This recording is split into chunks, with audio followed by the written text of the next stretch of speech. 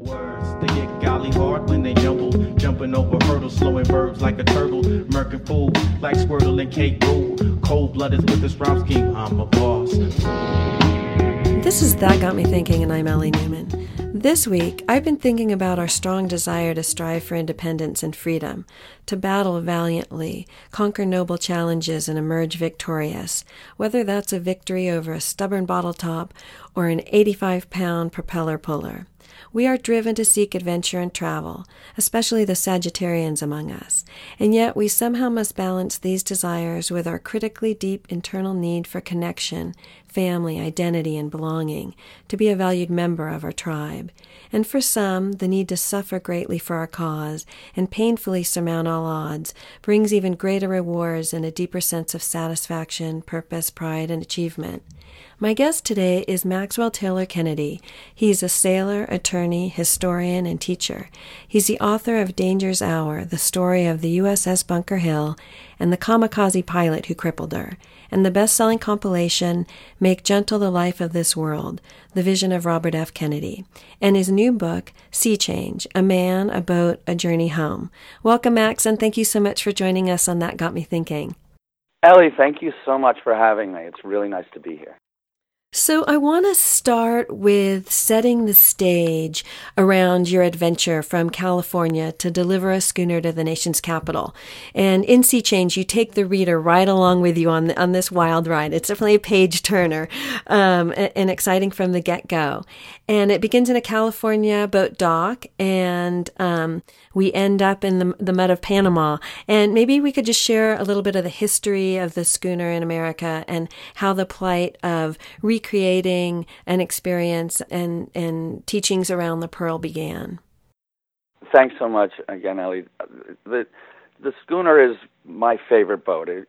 They're probably the best boats ever made, and we really owe our independence as Americans, not just our independence from England, but the way we think independently and are able to act independently to this kind of boat. They were really invented in New England, and they were used because of their particular rig to carry goods all up and down the eastern seaboard, grain and wool and sugar and tobacco. And in the mid-1700s, the British began trying to tax the schooner captains when they would go from Massachusetts to Rhode Island or Rhode Island to New York. And the schooner captains were like, I'm not paying your tax to go from this place to the other. And they would just sail into a different port or unload at night. And this began really the insidious thought that we don't have to do what a king says. We can decide what we want to do on our own. And that ability to go out onto the ocean and to drive a boat and be in control really is what gave us the control over our own lives. And why chronicle this particular adventure? When was it, or what determined for you the need or the desire to write a book about this journey? That is really funny. Norman Mailer said that you should never write a book unless you have exhausted all other possibilities. And essentially, I tried very hard not to write this book for 5 or 6 years, and eventually I couldn't help myself and just had to write it down. I think it was a really intense experience for me and probably for my wife as well, and I needed to record it. And then at the end, I really was very close to not publishing it and just giving a couple of copies to my children, but I ended up deciding to put it out there. I think it was probably an intense experience for anyone that came into contact with you at any point during this adventure. And I think I have that validated just by my experience this morning with you trying to get our interview online. And so I validated my guess as I was reading the book. And throughout the trip, there are such poignant moments of grace and achievement and camaraderie and success. And you add into that some pirates, a number of death-defying storms, so many that by like the last one, you're like, oh, he'll be fine. So what? There's 20-foot waves and the boat's coming about. I'm not worried about that. I have other issues. You run into endangered turtles. The boat's leaking. You've got broken anchors. The engine is on again, off again. The heads are broken. You've got feces everywhere. Masts and riggings are breaking. You've been poisoned a couple times. Spilling diesel fuel is everywhere, and it becomes sort of the norm. You run into crocodiles. You say that things happened in Monterey Bay. That was at the beginning of the trip. That should have caused me to give up the trip. Was there any idea ever about doing the trip differently rather than giving it up? That's a really good point. And we could have done the trip very differently. And if we had spent a lot of money, frankly. And there was just something in me that didn't want to do that and wanted to try to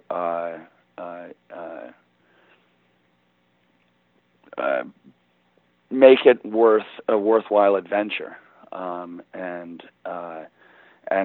take on that challenge. So I think, yes, it could have been done in a much easier way simply by fixing the boat before we left.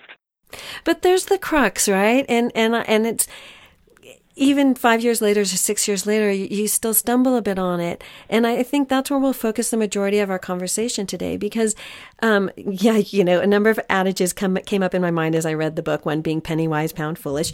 And you, again, you hire kind of the cheapest person, but, it's admirable and it's the values you grew up with. You're trying to be, spendthrifty and not waste and use your money, but again it comes back to haunt you.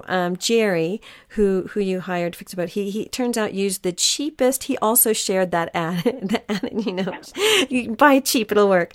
The cheapest, thinnest washers possible, and that comes back to haunt you in Guatemala. And maybe you could tell the listeners why. So so when we first purchased the boat, she needed a rebuilding at the bow, and we hired a guy and actually paid him quite a bit of money, a very good carpenter in San Francisco, but he bought nickel washers, and you can pay a nickel for a washer, or you can pay $4. And he bought the thinnest, weakest washers you have ever seen. And the entire integrity of all of his work of months came down ultimately to these 4 washers. And in the midst of a huge storm, in the middle of the night in Guatemala, with just waves crashing over the boats, the washers folded up and pulled through and allowed the bolts to pull through, and the rig came crashing down, and the front of the boat snapped off. And that's a penny wise, pound foolish thing. I was thinking, though, as you were talking about the Iliad and why Helen didn't just go back. Why didn't they just give Helen back? And in the end, there would be no Iliad if she had gone back. And so sometimes we can't explain, I think, why we do things, except that we end up with the story, which is our life. Well, and it's true. I thought as I was reading, it's the same as the old film After Hours. And when I watched that, it was making me crazy. I'm like, why doesn't he just walk home? Just walk home. Just walk home. But then someone said to me, if he walks home, there's no movie. Like, that's not that. Then there's no movie. And I think that that's the critical piece to remember. I had my aha moment, I think, around page 50. And I thought, it's completely logical. He's setting up these situations to be able to have these experiences. And you kind of beat yourself up afterwards for having made these bad choices. But every time, and maybe if you read the book as an outsider, you'll see that the battle and success was worth it, and that you acknowledge that, you spend the day, and maybe we'll talk about this a little bit, the propeller, and you save the $1,000 boat fee, but you spend the day fixing the propeller, which means you're in the freezing water for 24 hours. Your lips are turning blue. You and your compadre have to keep jumping out, filling your wetsuits up with hot water to go back to be able to continue to do the job. So maybe you could talk a little bit about what that was like, and what was it like when you finally got that bolt turned? That's really interesting. Why did we do those things? So what had happened was we had to change the propellers on the boat, and the propeller probably weighs about 85 or 90 pounds. And so the normal way to take it off is to pull the boat out of the water and then have a Caterpillar truck attach some chains to the propeller and pull backwards and remove it. So we didn't want to pay the fee to lift the boat out of the water or for the Caterpillar truck. So we used the old method from the 1800s to try to remove the propeller by hand with a mechanical device that had to be twisted down very tightly. And it was, as you say, it was in the end an incredible experience and a great experience, and amazing to try to test ourselves in the cold water, in the dark, and with these mechanical things rather than combustion engines and electronic kind of methods. At the end of the book, you kind of refer to some of these behaviors and maybe parts of the trip as self-sabotage. But I think it was something else. It seems more like self-satisfying behavior. And I'm wondering what you would describe as the moments when you typically find yourself at your personal peak in your life. Can you repeat that question? Yes, I was just thinking about, because there's this back and forth throughout the book of where you make these choices, and by the middle of the book, the reader, of course, is just like, oh my gosh, don't do it, because you can kind of see what's going to happen. And so I got me thinking a lot about why you do it, and why all of us do it, and that it's much easier to be looking at someone else's life and to see and judge maybe whether they're making good choices or not. But it's something that all of us do every day, where maybe we overeat, or we go back into a relationship that's not a positive one, or we are doing behaviors that are not bringing us the desired result, we think, or are causing us a lot of pain in the process. And you refer to that as self-sabotage. But I was thinking, in a way, maybe it isn't, that maybe it's twisted a little bit, but it's self-satisfying behavior. And it got me thinking about when those moments are that you feel like you're at your best, where you've done your best and you're at your best, and you're the best Max, you're the best version. That is such a good point, Ellie.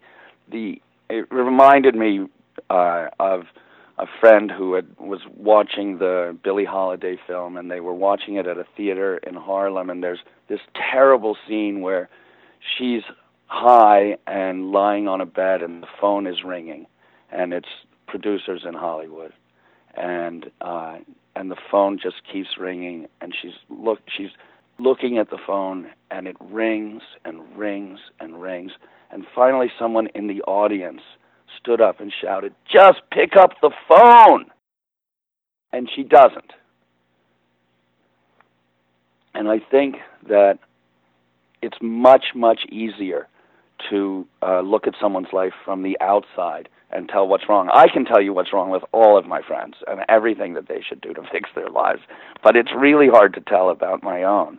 And I think that it's hard to tell sometimes. I spent an afternoon once with my daughter, Summer, and I was trying to get a bolt unlocked from a starter on an old truck.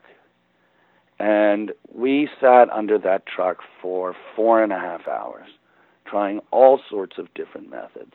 And at the end of the day, we were able, with a hammer and wrenches and a long metal tube, to open that bolt. And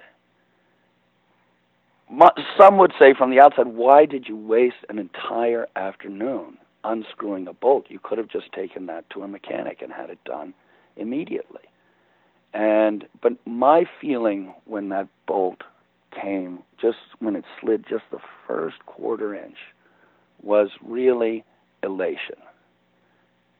And when my daughter applied to college, I read her essay, and it was all about that day. And so sometimes things that seem like a waste of time really aren't, and some of the things that may not seem important are much more important than they are. It's funny, there's clearly a theme of bolts and getting them unlocked running through your life, because there's a moment in your book and you talk about the inexplicable joy and pride of getting another bolt off. And then a bit later you sort of lambaste yourself because you said there are other activities that should be more meaningful to you. And I'm wondering if you found in the 5 years since the experience some resolution there. Your friends and family so clearly accept you for who you are. And I'm wondering if you found some of that acceptance as well. That's a really nice point. And I think it's funny that you bring up the word bolt, because obviously it's a noun and a verb, and you could bolt running away, or it could keep you in the same place, mounted and steady and solid. And I think that it is funny, my total inability to see how much my family and friends loved me at the time. And that has shifted profoundly for me, and I feel that love and support, and I feel joy when I see my friends, and they feel joy when they see me, and that's like one of the greatest things in the world. I mean, that's what do we have left in the end except the connections that we make with other souls.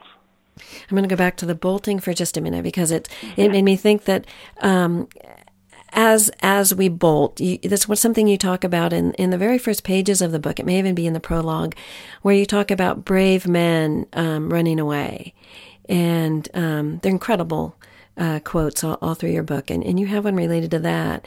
And this definitely, I think, so it's a theme in both the senses of the word, bolting.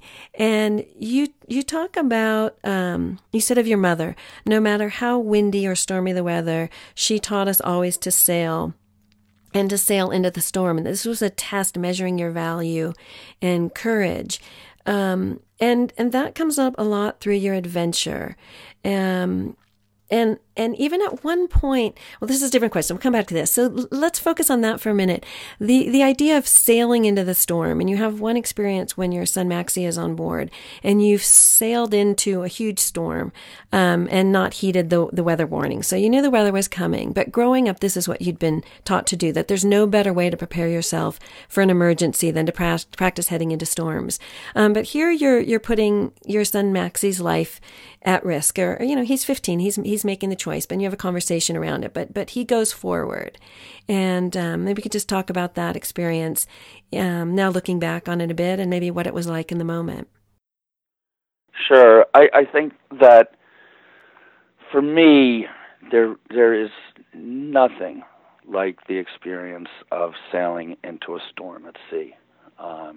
And it just, this sounds completely crazy, and there are very few people who would understand. But I spoke with the captain of the boat on the fishing show, Deadliest Catch, and he said he just feels exactly the same way. So connected, so alive, so alert. And if you go in as prepared as can be, it can be just really emotionally uplifting. And I've sailed with my son into many, many storms. And he's in his late 20s now, and is just one of the best young men I've ever known in my entire life. And I think a part of that is because of how tough I was on him when he was young. And so you can ask yourself, is it worth it? But in any case, it happened, and he is who he is. Your friends say of you, there's no one they'd rather be with, and your family as well, in a life-threatening situation, but you're also the one most likely to get them into one, which might sort of sum up the book. But let's talk a little bit about why they want you there. And in one moment in the book, and I think you could also have written a survival guide. At one moment, you're making lists, and that could have been the title of the survival guide, making lists. And you're making a list of what are the steps that need to be done for you to survive. And you look down at your hands and you say, "I know these hands." And I think then, what did you mean by that in that moment when you said that? I think that was a way of centering myself. And so when I'm in a situation, if I'm scuba diving or in a black wreck in cold water or out at sea, or even in just a situation where I'm just feeling anxiety of any kind, I try to center myself and looking at my hands and realizing that they're real and that I'm me, and I can get through this, and I will. You talk about, or maybe you don't talk about it, but it's clear to the reader that your friends and family show up for you, but you show up for them as well. And I think it was so telling at one point in the book, you literally imagine them being there. You're on the boat alone, and you imagine them being there, and you think, what would I do if they were here? Ellie, you're so observant. You're such an incredible reader. So Woody Allen said 90% of life is showing up, and in my family, that's a really big thing, and among my friends, and I think having friends and brothers and sisters around my mother is just heartening in an amazing way, and so. During all of the most challenging times of my life, I think my friends have come together, and I think that's what my parents did, and it's a way that for 5,000 generations humans have gotten along. You keep evading my questions about what your personal strength is, your best qualities, how you show up. We've got another half hour. We'll get there. I'm just acknowledging it for the moment, but we'll skirt it. And I'll just say this is Ellie Newman on That Got Me Thinking, and I'm speaking with Maxwell Taylor Kennedy about his book Sea Change: A Man About a Journey Home. So let's talk about another contradiction. And this one, I think, arises in your collaborative relationship skills, because you are definitely a team player. And it's clear that some of your most joyous moments come from that, from the team coming together and finding a solution or having success together. And your ability to work as a team member is great in all these fiascos. And yet there seems to be some faltering when it comes to setting accurate expectations. And in many situations that seem dire, you resort to sort of manipulation, deflection, and even kidnapping at one point, which you might argue there wasn't malicious intent, but I'm guessing if you were acting as the prosecutor, you would win the case that, yes, this was a kidnapping. Are those behaviors that you are aware of at the time and feel that they're necessary? Do you think if you just laid it all out as is and just asked that they wouldn't come along? Oh, when I left port with those guys asleep on the boat, no, they definitely would not have come along. There's nothing I could have said to get them to stay on that, to do any mile of that trip. So yeah, I think I probably, as a prosecutor, would succeed in getting a conviction on myself for the kidnapping. But it was brief, and I did release them at the first port we came to. Yeah. But so how is that okay? Because you're definitely a person, obviously, of high integrity, and relationships are so important to you. So how does that get justified in the moment? I think in the moment, I just know that I knew that it's a great question, that these kids had worked for so long and so hard and were just sick of it. And I felt that they really deserved the chance to sail once on a schooner, and to sail on a 100-year-old vessel that is unchanged, and to experience that connection. And I'll bet that if you asked either of them, they would say that that sail was one of the greatest moments of their lives. So what did you, when you were writing the book, or now that it's been written, what do you hope that readers come away with? That's a really good question. What do I hope that readers come away with? Well, as I said at the beginning, I wasn't really thinking about... I was thinking of not sharing this with any readers. So, I mean, for one thing, there is value in just hearing a story.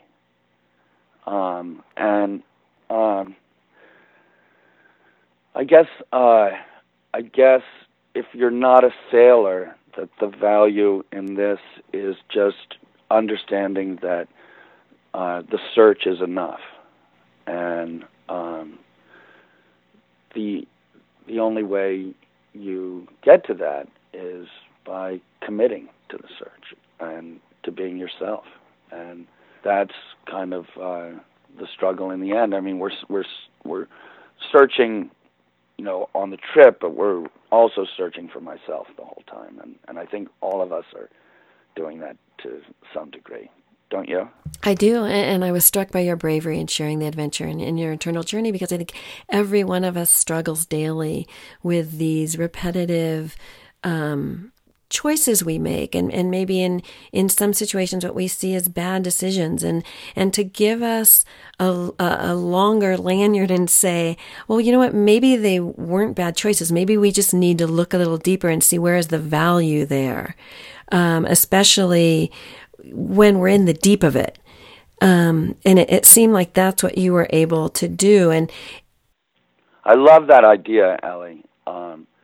The idea of looking at these things that we're told are bad choices, and we learn our bad choices, and to figure out that they're not always, and they help us figure out who we are.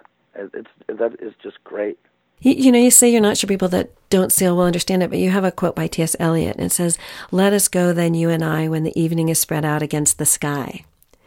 And if someone reads your book and then they read that quote once or twice, I can't imagine that they can't put themselves right along there with you as to understanding why you might do the things you did. Yeah, it's funny. Then the next line is, like a patient etherized upon a table. And it's,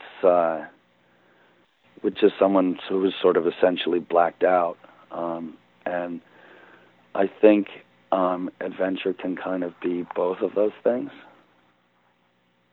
You said if you'd known what would befall you that you're at sea, you'd have sold the boat and gone home with your family. And again, and at one point you call it, that it was possibly a fool's errand that came to naught. And I'm like, really? Really? Do you really believe that? I'm sure there were moments you thought it. But in hindsight, what's your feeling about the trip? I mean, I love the sea and I love sailing. And I think that the trip was a result of that, and writing the book kind of gave me, in the end, permission to live that life more fully and to commit to that side of myself. You said, for me, the truly brave thing is not holding the wheel of a schooner as she breaks up in a storm, which she did a number of times, really big storms, but committing to the intimacy of marriage and being present in the lives of my children. And I'm wondering if it was the year at sea that changed something in you, or the years after, or if there was really a change or really a reframing of what you saw when you looked inside. That's another really good question and a really great observation. And I think you're right that it's not a change, it's a reframing. And I like the idea very much that it's not so important that we change as that we understand. I was speaking with my sister Rory about this the other day, and whether or not it's action that gets us to think right, or changing the way you're thinking about yourself and your life that helps you to be happier. And at the beginning of my life, I thought it was that action is the key to right thinking, and I pretty much think just the opposite now. And maybe it depends on the person, and maybe it depends on where that person is in their life as well. Oh, yeah, completely. I mean, I am a lot older than I was then, and it's easier to see that, I think, when you're older. So at one point in the trip, you leave the boat for repairs, and we're like, oh no, what's happening? Don't go. But you return to find no repairs have been made, and the gentleman you left the boat with has been taking your Boston whaler, which is your survival, your last survival kind of. He turns out not to be, but that's the last card to play if things go really badly. For joyrides in your Boston whaler for money, and has broken it. I'm wondering where that desire to trust when everything around you is saying not to. And you talk a lot throughout the book wonderfully about your relationship with your wife, Vicky, and you say, she always is right. But one would notice, a acute observer, that you don't listen to her most of the time. Never. And terrible. You don't listen to yourself either. So you thought that this guy couldn't be trusted, but there was something that makes you do it anyway. And I'm wondering if you've discerned any enlightenment around that, if why you want to trust people that maybe don't seem to deserve to be trusted. What is it you hope will be different? Oh, that's such a good question. And I don't know exactly what it is, but I really, really do want to see the absolute best in people. And when I look at someone, I really see, I think, especially someone who's a little bit naughty, I see the best person they could be. I see them perhaps a little bit the way a father looks at a child, and can never be really angry at them, and just wants them to be happy and loving and lead a full life. And so, yeah, I trusted all of these guys who were basically crooks and thieves and miscreants of one kind or another. But I don't regret it. And I think that's such an important element to put out there for anyone who reads the book as well, because we all do that in our lives, where we might be in a relationship that's really not satisfying or filling, but we see the good and we want to believe that that's the whole person, instead of saying, yes, there's good, but that other part is real too, and it's the whole package. And do we want the whole package, or do we want to maybe seek someone else who's maybe got more of that good element, but that these are choices? That's a really, really good point. And, especially in the relationships that we get to choose. And, it's okay to choose someone who has a lot of faults and a lot of, the negative side. And, we're all, this sounds so trite, but we're all human beings, and we all face these difficulties and challenges. And yeah, I like to give people a chance. I do, and that probably has drawn me to a lot of problematic relationships. But I don't think that those are necessarily as problematic as an outsider might say, looking in at it. Well, it all seemed to work out, and you had a really good time in a lot of those moments. And luckily, you're someone who is very willing and comfortable to be extremely uncomfortable. In an extremely uncomfortable situation, both physically and emotionally. And so what was, on the trip, the lowest low moment? That's a really funny question. There were so many low moments. I think the time that I realized that the pipes in the head, which is the bathroom, had been reversed, and that the entire boat was completely filled with feces, and I had to essentially submerge myself in that And the only way to clean it was to go in myself and scrub it and pump it and brush it out and make the boat clean. And I mean, I don't know if we're all, but at some point in our lives, I think everybody is covered in their own shit and their friend's shit, and you just have to kneel down and start cleaning. And it's incredibly uplifting when the moment.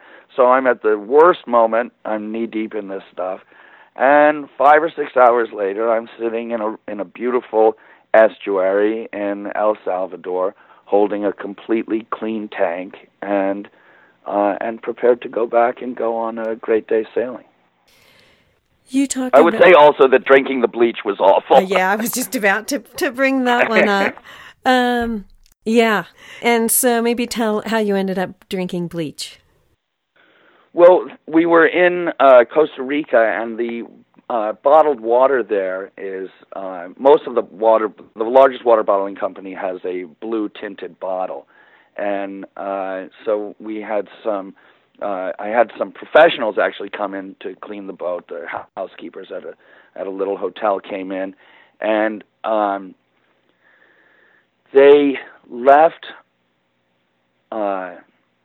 They didn't want to throw out the bleach because it cost money, and so they left half of a bottle of bleach in the boat. And it's funny, someone had brought bananas on the boat, which everybody in New England knows is a terrible thing to do, and one of the worst things you can ever do to a boat is bring bananas on board.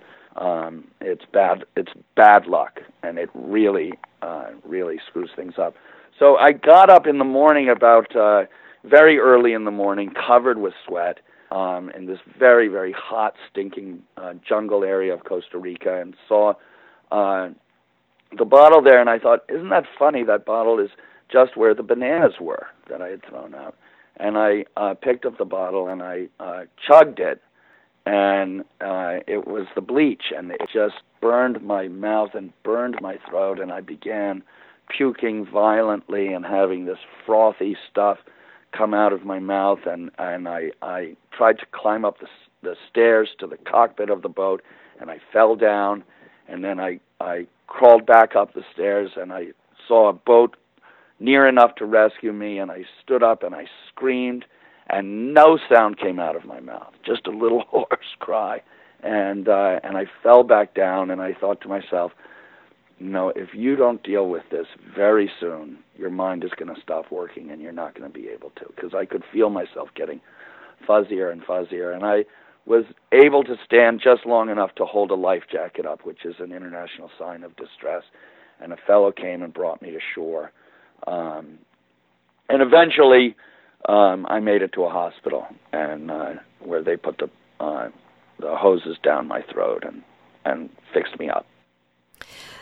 So I skipped about a bunch of crazy. Yeah, but but that's why everyone's going to read the book, because then they can read about all the crazy stuff in wonderful, explicit detail. But at the beginning of the book, you talk about you believe that one should trust their instincts and go with their gut. And many times you say, I noticed but dismissed the flaws of the boat or the flaws in people or the flaws in the situation.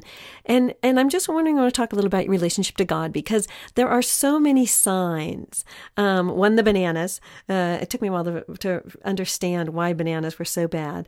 But there are other signs along the way, and they seem to be flashing, very brightly. The boat broker at the beginning, the black crows. Everyone who comes on the boat tells you they don't want to come on the boat because they have a bad feeling. And at one point, and you sort of acknowledge them, but move forward. And I think we all understand now, why. But towards the very end of the journey, you ask God, and I think this was post-bleach, you ask God for a sign. And I'm wondering if you figured that out, what God was telling you. Definitely not. I have no ability to receive the word of God directly and clearly. And I think that I was just saying how great it would be if God could speak to you and just tell you what to do. But didn't what happened? So you asked God. Do you remember what you asked God in that moment, standing on the deck, and what happened afterwards? I know that the moment after I said it, that a really strange wind that I've never seen or before or after hit the boat so hard on a otherwise calm day, filled up the sail that was on the deck, and lifted me up and out of the boat, turned me upside down, and I landed in the water. This was 3 or 4 seconds after I finished saying that, and I came up underneath the sail and unable to get air, and I just made it out before I ran out of breath, and then I climbed up onto the boat and immediately dismissed that as a mere happenstance. And I think you had asked God, should you go on? And to me, it took me a while. God, I had to think about it because sometimes it is hard to read the oracles, right? And I had to think about it for a little while. But a couple hours later, I was like, oh, it's so obvious. It's like just God saying, well, sure, go on if you want more of this. Like I've got plenty more. I've got plenty more to dole out. What the rest of this trip will be like. I'm sorry? It seemed like God was saying, I've got plenty more where the last years come from. And if this is what you're interested in, this is what going forward will be like. Struggle, but survival. But still okay. That's still okay. Struggle, but survival. Yeah, Struggle, and but still survival. okay. You figured it out. Yeah, I mean, I don't know. I don't know if God exists. Do you? There is some God type something, I believe. And one of the things I noticed that you had said early on that I thought was so poignant, and I think everyone in the universe can relate to it, is talking about having this sort of free-floating fear that resides in you, and that actually these situations where there's certainty in the fear, that it makes sense that your boat's breaking apart and the engine isn't working and the diesel fuel is muddied and things are starting to break off the ship, that those are moments where the fear makes sense and that you can figure out what to do with it. And so in a way, it's you say the fear of certainty is more comfortable. And I think that makes sense to anyone. That again, it's a reason why you may set yourself up for these things. And I guess about 6 months ago, I started a journal that is what I know is true. And I started to write things down, like things similar to what happened to you on the boat when you asked God if you should go forward. And moments later, there was this inexplicable wind that swept you off the side. That these are answers to show that there is something, that, we're not alone, and the universe or God or whatever we might call it has our back. And I'm wondering if you have found ways to challenge yourself without the calamity, or if you've accepted some of the calamity as being necessary for you to experience these challenges and succeed. That was an amazing set of thoughts that you just expressed. And I think, when I say that I don't know if God exists, it's just what you were saying, that we have to rely on our sense and our faith. Because nobody I know can actually physically know. And so there's this sense that there's someone out there who cares about us. And I think that it's better to trust in that than to rely on being alone. And you can slowly go about gathering evidence. You can start your notebook with the sign from God, and gather. So when you say that there's a comfort in certainty, I think there really is, and that it's when we get out of the comfort zone and have to rely on faith and our sense of the universe, our sense of what's right and wrong, our sense of connection, that is when I really think I feel to start to live. When I can be open to that connection. And it's really easy for me to shut it down and just go from problem to problem, trying to solve those. And so, for some people, a storm would be very difficult. But for me, stepping out of my comfort zone is the difficult thing, and I'm okay in a storm. I'm not, or I wasn't then okay with the uncertainty of my relationships and my friendships and my relationship with God. And what shifted? Oh my God, what shifted?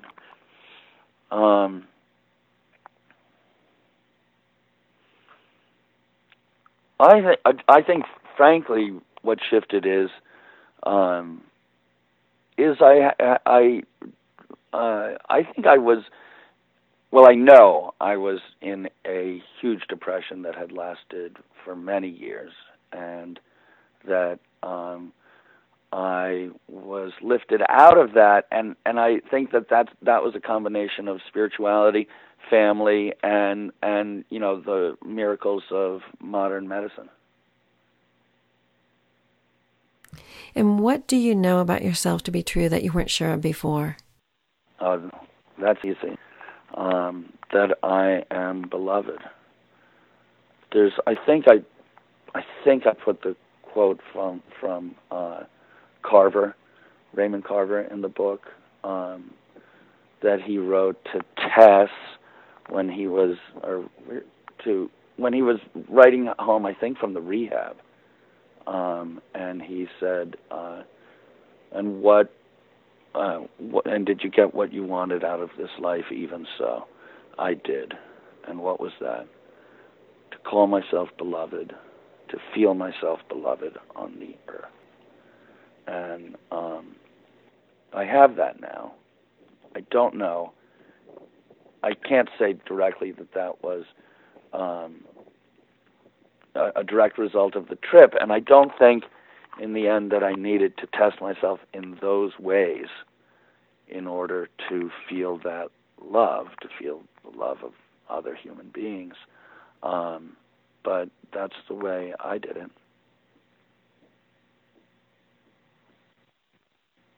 And I think that's a lesson to us all. I mean, it's the way maybe isn't as important as the doing. And for you, that way makes sense if you look back at your childhood and the what the sea has been for you since you were born and throughout your adolescence, and the relationships and the lessons and all of it. It makes perfect sense. I'm looking out at the ocean as we're speaking, and I'm recalling a man I met earlier this year who was a boat worker, and he told me that he had never gone a single day in his life. He was an older man.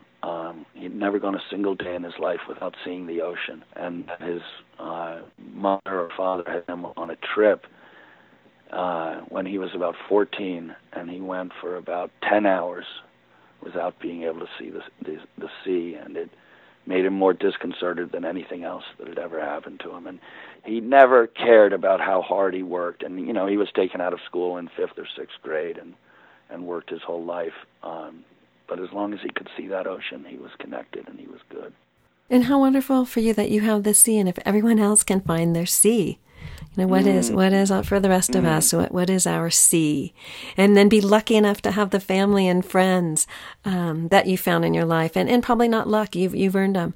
To have them I think around it's so you, unbelievably lucky. Supporting you. I don't know. I think about we're so people. What we do here is talk about how unbelievably lucky we are to have each other and to have the ocean here.